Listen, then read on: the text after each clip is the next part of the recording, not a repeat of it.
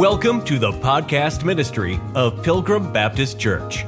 Wherever you're listening from, welcome. We pray that the truth from the Word of God speaks to your heart during today's message.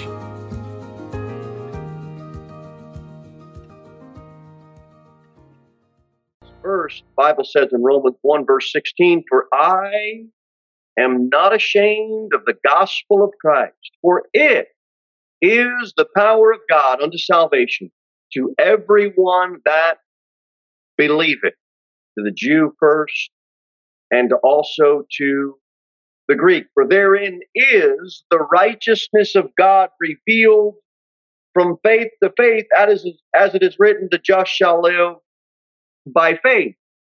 Now, we know by reading this passage that the gospel is the power of God, because that's what it says. But if we were to draw the lens back a little bit more, which is what we're going to do tonight, the gospel really is God's promise to man that it would be the power of God unto salvation. The gospel is a promise. And that promise, we get how the gospel is defined as we open the scriptures and we see Jesus Christ. And we understand by this verse and others that we'll look at, we understand the essential elements of the gospel. It's by grace, it's through faith, it's the power of God, it's of Christ. We understand those essential elements of the gospel. But it ultimately, if we were to call it one thing, we could say that it is God's promise. It's a promise given by God, and He keeps His promise. And it is the power of God unto salvation to everyone that believeth. We've got to understand it as a promise, and we offer it as a promise. God promised that if you would believe what He said, He would save you. And God doesn't lie. He keeps His promise. In 1 Corinthians 15, you don't have to turn there, but we see that the gospel is preached. Paul talks about that. He talks about that it's a saving gospel. Christ died for our sins according to the scriptures, and He was buried, and 3 days He rose again according to the scriptures. You don't know where to go to show somebody the essential elements of the gospel. 1 Corinthians 15 is a great chapter to go to. We see the death, the burial, and the resurrection of the Lord Jesus Christ. Now, if someone's not preaching that, we would say they weren't preaching what? The gospel. The gospel is the death, burial, and resurrection of the Lord Jesus Christ. That's an essential element.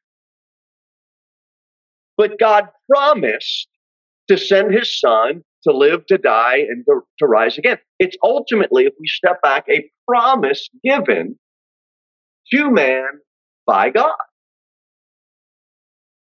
In 1 Corinthians 1, Paul goes on to say, under the Holy Spirit's inspiration, "For Christ sent me not to baptize, but to do what? Preach the gospel." We know another essential element of the gospel is it's not water baptism. Why?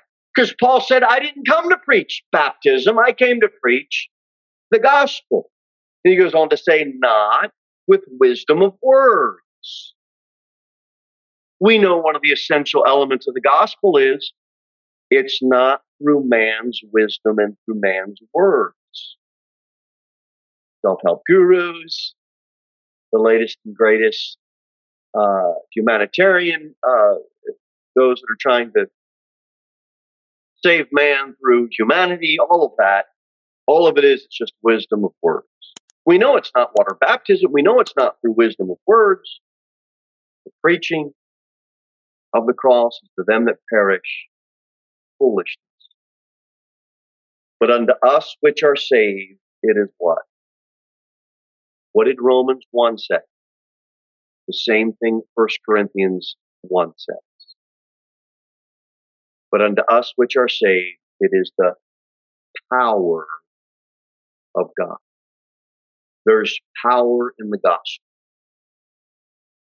I am not ashamed of the gospel. Why? It is the power. of God unto salvation. It's the most powerful thing that can be preached, the most powerful thing that can be talked about to a lost person. And we get to do that. Why get lost in a forest of trails when you've got the most exciting and essential and powerful thing you can talk to a lost person? That's the gospel. My family likes to make chocolate chip cookies. And, if they make a batch of chocolate chip cookies, if you were to ask them, well, what are chocolate chip cookies? They wouldn't answer, well, it's just a bunch of chocolate chips. Even though chocolate chips are the main ingredient, there are other essential ingredients as well that make up the chocolate chip cookie. And depending on what you put in there, it comes out and it tastes yummy. But ultimately, you can't say a chocolate chip cookie is it's just a bunch of chocolate chips. No, that's an essential element. But ultimately, it's a dessert, right? Now, I'm not trying to compare the gospel to chocolate chip cookies. That would be foolish. But I'm using that analogy to show you, just like the gospel is a promise and there's essential elements to it, the same way a chocolate chip cookie, it's a dessert. Yeah, and there's some essential ingredients to it. But we can't get away from the fact that the gospel is a promise from God. And too many times we lose sight of this because we try to only define it by its ingredients. Go to 2 Timothy 1.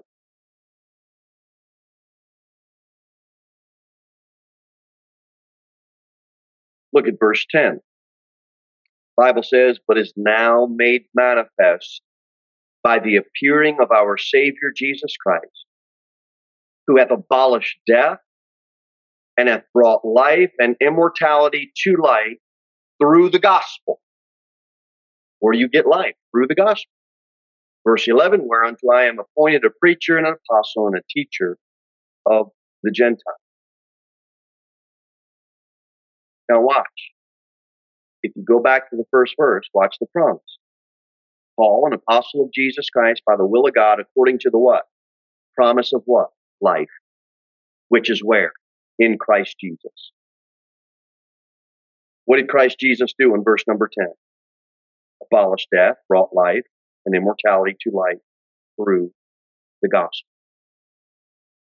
You have essential elements of the gospel. We can't get away from that. We teach that, we talk about that, we preach it. It's all through the scripture. But tonight's purpose of this message is to draw the lens back and see it ultimately as a promise from God to man. The gospel of Christ, the power of God unto salvation to everyone that believes. If you go to John chapter 5, I want to show you, we'll look at this together.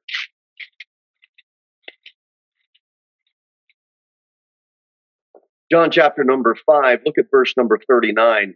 Jesus says here in John chapter 5, verse number 39, he says, search the scriptures. The Bereans were considered more noble because they actually did that. You and I should do the same. Search the scriptures. And then Jesus says, For in them ye think ye have eternal life, and they are they which testify of me. It's a bit confusing at a first read because Jesus is saying, hey, search the scriptures. And then he's saying, for in them you think ye have eternal life. What's he trying to say?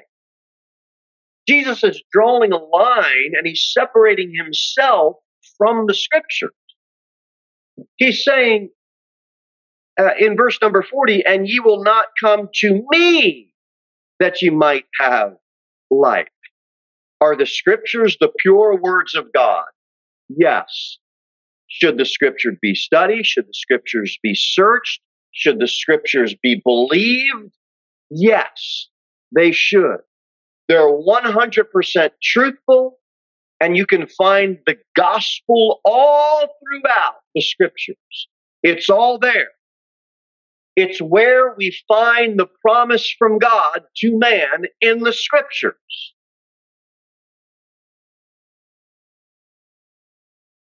But Jesus says, and ye will not come to me that you might have life. He makes a distinguishing mark between, let me put it to you this way. Have you ever met people that know the Bible and seemingly know how to get the passages quicker than you can?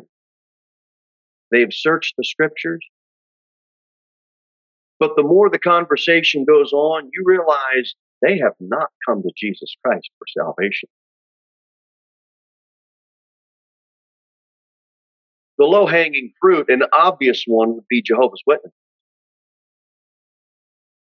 If they ever came knocking on your door with that watchtower, they have searched the scriptures. They know where to go in the scriptures. Matter of fact, they can tie up a lot of so-called Baptists because Baptists haven't searched their scriptures as much as they should. We can't hang our hat on, well, I'm a Baptist. You better know the scriptures. You and I better be Bible believers, Bible searchers, scripture readers. Why? Because if someone is in the scriptures and they take you somewhere, we better have a working knowledge of what that passage means. But people search the scriptures, but they haven't come to Christ. So that's what Jesus is saying in this passage. Great, read them. But you're not going to find eternal life by searching the scriptures. You're going to find eternal life by believing the promise that I gave to you, which is that if you repent and believe the gospel, you will be saved. Everybody see that? It's not, don't search the scriptures. It's, you better come to Christ. Jesus is saying, you better come to me if you want to have eternal life.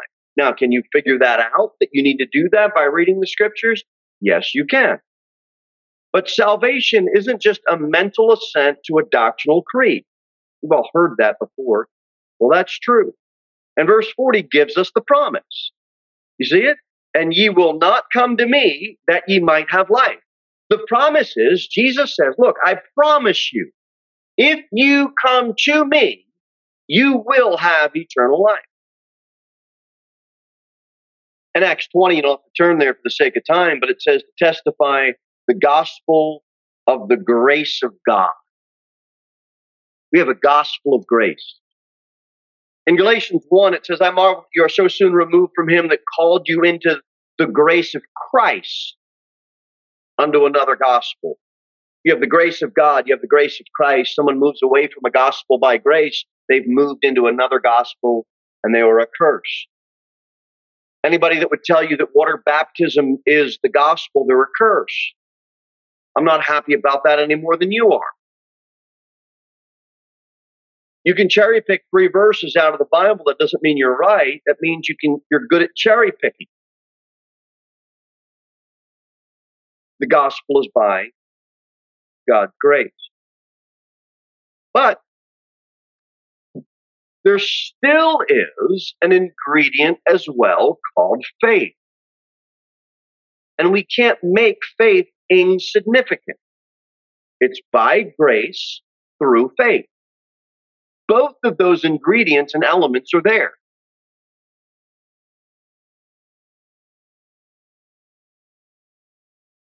You wouldn't just give somebody the recipe for your chocolate chip cookies and say, here's my chocolate chip cookies. No, they would hand that back to you and say, what are you talking about? That's a piece of paper with a recipe. It's not the dessert. It's not the cookies. A lot of times this happens when people try to define the gospel. They might give some recipes, they might get some ingredients. We're trying to draw the lens back and ultimately see that we need to give people what God's promise is to them. That promise is the gospel. The gospel is a promise from God. Titus 1. Titus 1. Titus chapter 1, verse 1. Paul, a servant of God, an apostle of Jesus Christ, according to the faith of God's elect and the acknowledging of the truth, which is after godliness, in hope of eternal life, which God that cannot lie, what did he do? Promised before the world began. The only hope of salvation is found in the promise that God made. And a holy God that cannot lie made a promise to sinful man. The only one that can fulfill that promise is God. And he promised that if you would repent and believe the gospel, you would be saved. Not because you made a decision, but because God keeps his promise. Because if you repented and you believed the gospel, but God didn't keep his promise, you would drop into hell. But God doesn't lie. God keeps his promise. It's dependent on God keeping his promise. It is not dependent on man's decision. It's dependent on God's promise that he wouldn't lie and that he would keep his promise. God saves by his grace. You receive him by faith.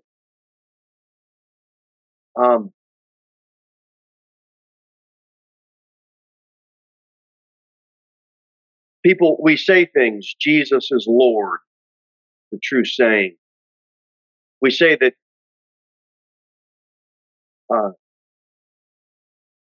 Jesus is God, and those are true sayings. But that does not mean we're preaching the gospel when we make truth statements. Why? Because James 2:19 says, thou believest that there is one God. Thou doest well. The devils also believe and tremble. So we need to be careful that we're just not dropping truth bombs on people and thinking that we're giving them the gospel. We need to preach truth to them, but Jesus is trying to help us out because in James, the Holy Spirit gives us a truth bomb that says, you got to remember, the devils believe as well and they tremble. Go to 1 Corinthians chapter 12. 1 Corinthians chapter number 12, look at verse number 3.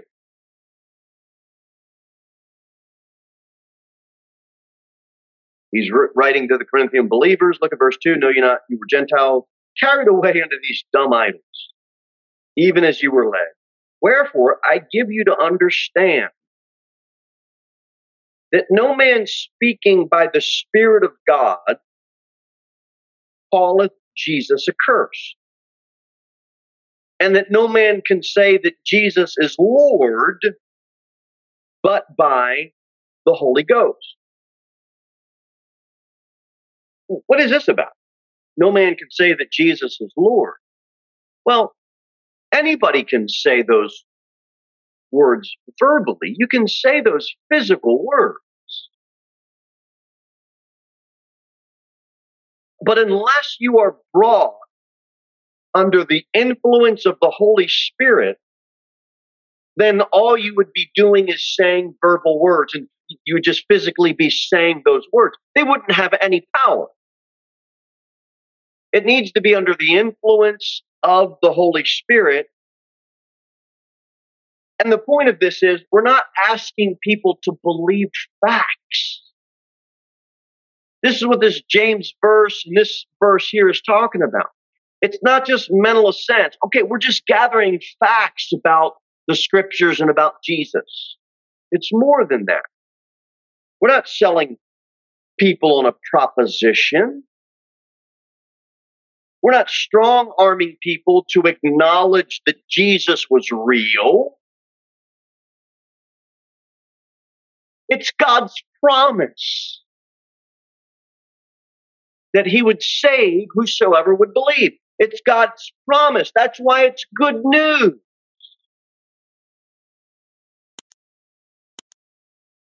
Almost every single religious cult or sect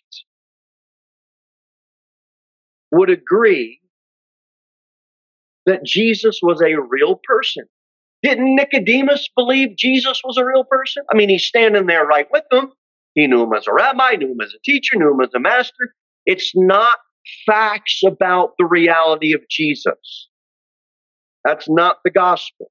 That's true, but it's not the gospel. The gospel is a promise. Go to Romans 1.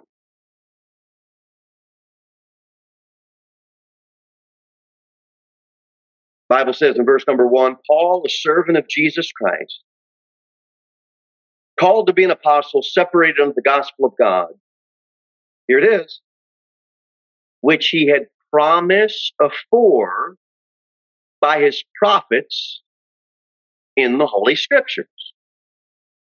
We should search the Scriptures. We should see what the prophets had to say. Moses, he called, Jesus was referred to as a prophet like unto himself. David referred to him as the anointed. Isaiah, wonderful counselor, mighty God, man of sorrows, Isaiah says. Jeremiah calls him the Lord our righteousness. Ezekiel, the shepherd king. Daniel calls him Messiah the prince. Micah, he's called the judge of Israel. Haggai, he's considered the desire of all nations.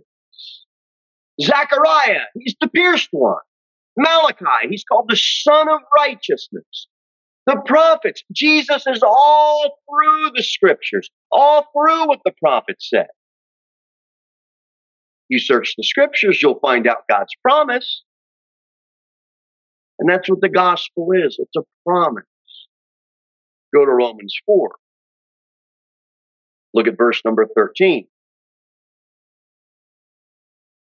The Bible says, for the promise that he should be the heir of the world was not to Abraham or to his seed through the law, but through the righteousness of faith.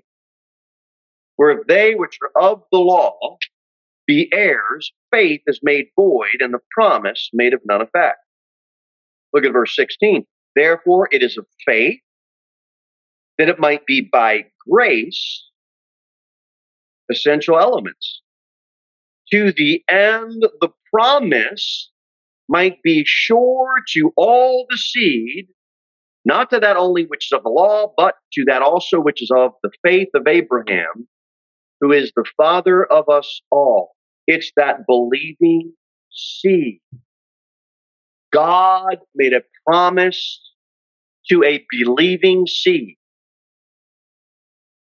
If you believe, here's my promise to you. You believe that I am.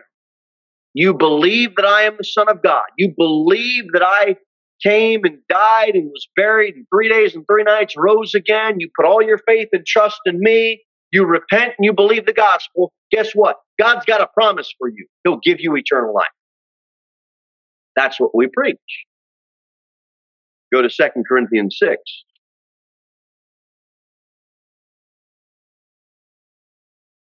Bible says in verse number 17, 2 Corinthians 6, verse 17,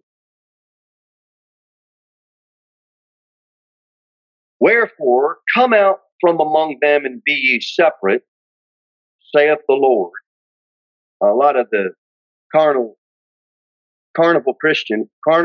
Christianity today doesn't believe in separation. They believe that, well, we just look at what the world does and we just bring it into our church and we can attract more people. They're not really concerned with separating. But God says, be ye separate, saith the Lord, and touch not the unclean thing, and I will receive you. Be a father unto you, and you shall be my sons and daughters, saith the Lord Almighty. That's a promise. I will receive you. You be separate, I will receive you. Look at verse 7, or chapter 7, rather, the first verse. Having therefore these promises, dearly beloved, let us cleanse ourselves from all filthiness of the flesh and spirit, perfecting holiness in the fear of God. God promises mankind some things. And this is an excellent verse to look at. Come out from among them, be separate. God said, look, having therefore these promises, dearly beloved, let us cleanse ourselves from all filthiness of the flesh. Look at Ephesians 1.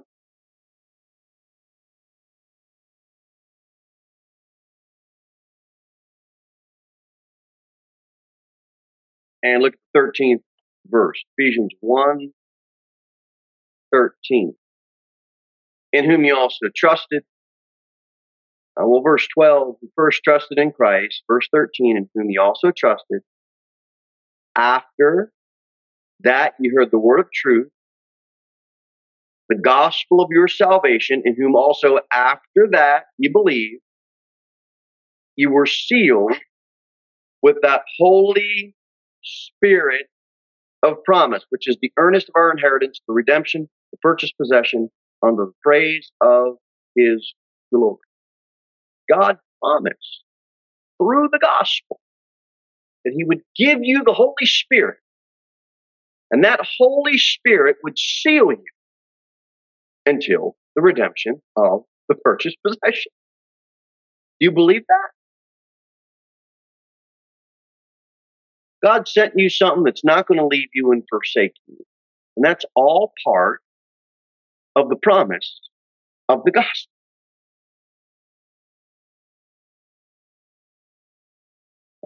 Go to Titus.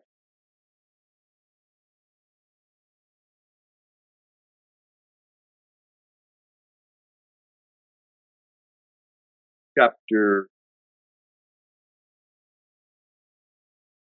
1. Titus.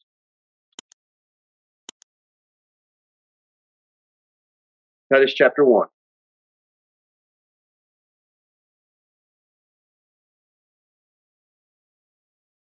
Recap verse 2. In hope of eternal life, which God that cannot lie did what? Promised before the world began. A few more before we start to close out. Look at 2 Peter. It's a promise. 2 Peter chapter 1.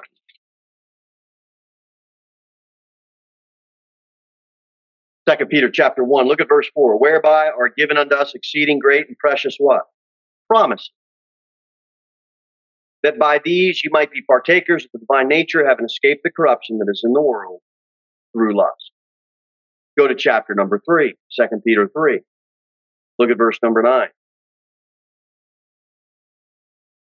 The Lord is not slack concerning his promise, as some men count slackness, but is long suffering to usward, not willing that any should perish, but that all should come to repentance. You get so many benefits from the promise of the gospel, you can't exhaust them. We certainly can't do it in a 40-minute sermon tonight. But the gospel is a promise. Go to 1 John chapter 2. 1 John chapter number 2. Look at verse number 25. And this is the promise that he hath promised us. There it is. Two words, promises in one verse. Even eternal life. God promised eternal life through the gospel. It's a promise. The gospel is a promise from God. Not about rattling off facts. Christ Jesus came into the world to save sinners. Praise the Lord. We teach it and we preach it. Jesus is Lord. Praise God. He is. Jesus said to him, I am the way, the truth, and the life. No man cometh unto the Father but by him. Yes, preach it. All that. Great. But it's not just about rattling those facts. We've got to give people what the promise of God is. You can't leave them hanging with just facts. Give them what the promise of the gospel is. It's not just about declaring truth about Jesus. It's not just about preaching emotionally driven sermons about the sufferings of Christ. Do we do those things? Yes. It's not just that, though. We've got to additionally give them what God promised. Or they're just going to be left dead in their sin. You've got to offer the gospel as a promise of God's good news to man. And that promise is based on an invitation to repent and believe the gospel. The gospel in itself is an invitation when preached scripturally. It's a promise of God. Marriage, it's the promise that makes the marriage special. It isn't that the bride and the groom both just say, I love you. That's not what makes the marriage special. Really, that's not that big of a deal. The big deal is the marriage is saying, the bride and the groom are both saying, I am committed to loving you. It's the commitment of the love, not I love you, I love. It's not the words. It is the commitment made. It's marriage is a promise to remain committed. That's what makes it special. God made a promise and he remains committed to that promise. John 3:16. It's a beautiful verse. For God so loved the world that he gave his only begotten Son, that whosoever believeth in him should not perish, but have everlasting life. You can take that promise, you can believe it, and you can be saved. God is committed to loving you as a sinner.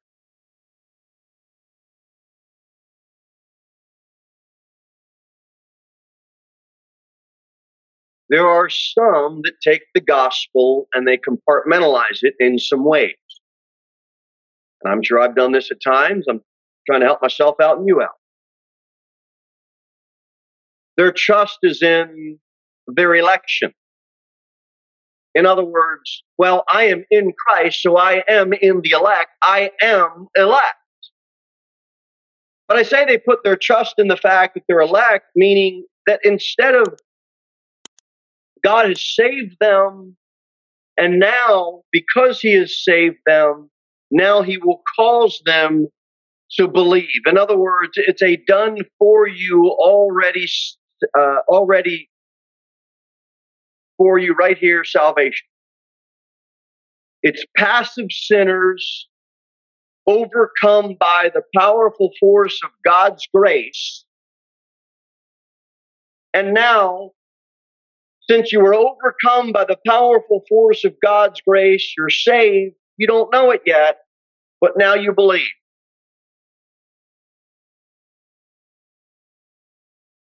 This type of theology takes two phrases that are in contradiction. On one hand, they say God invites sinners to respond to the gospel.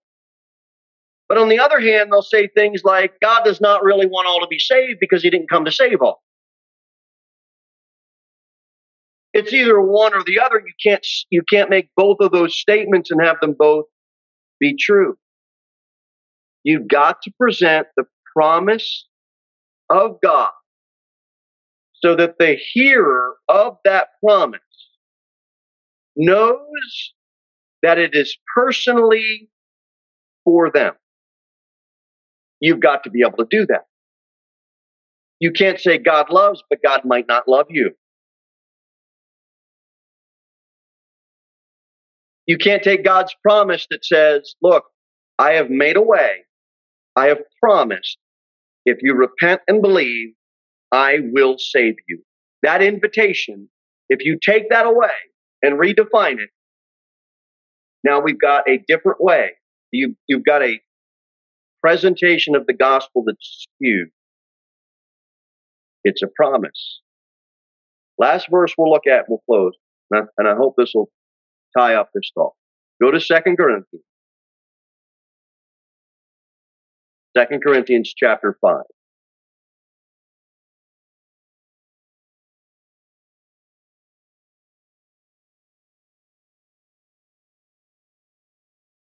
It's not if God saved you, he will cause you to believe. You see that? It's God made a promise to man.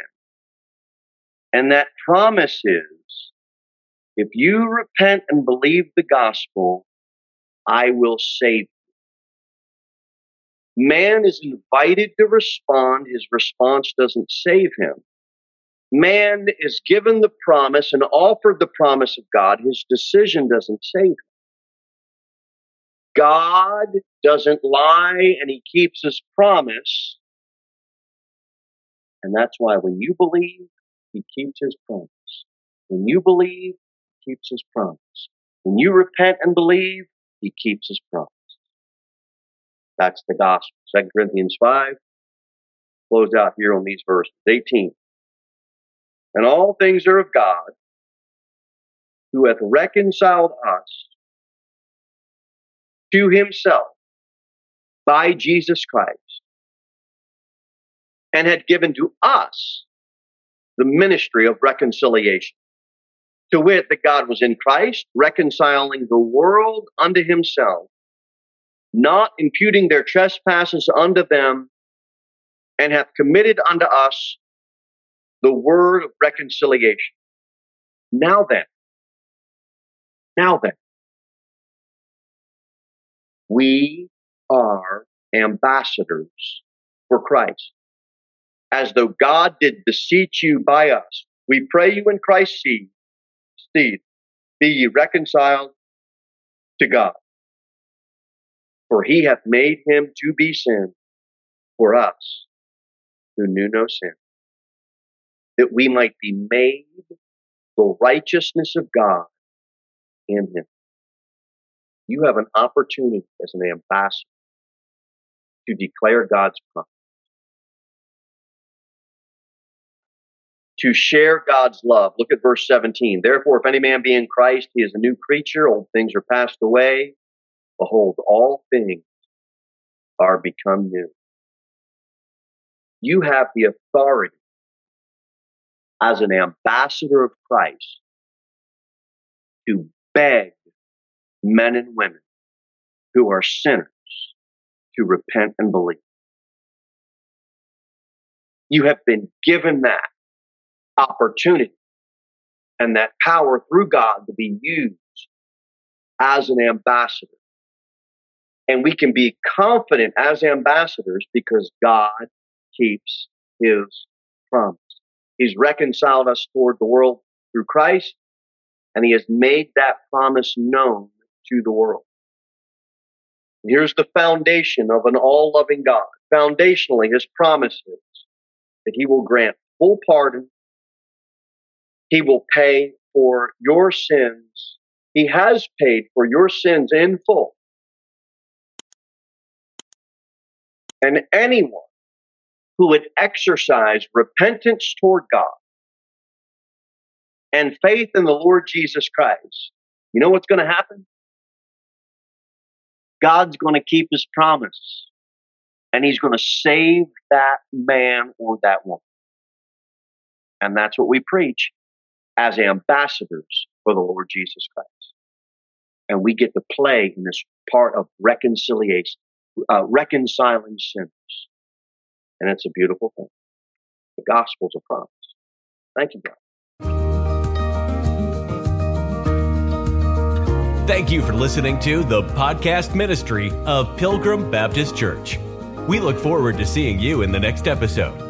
In the meantime, you can sign up for our email newsletter at www.pilgrimbaptist.church.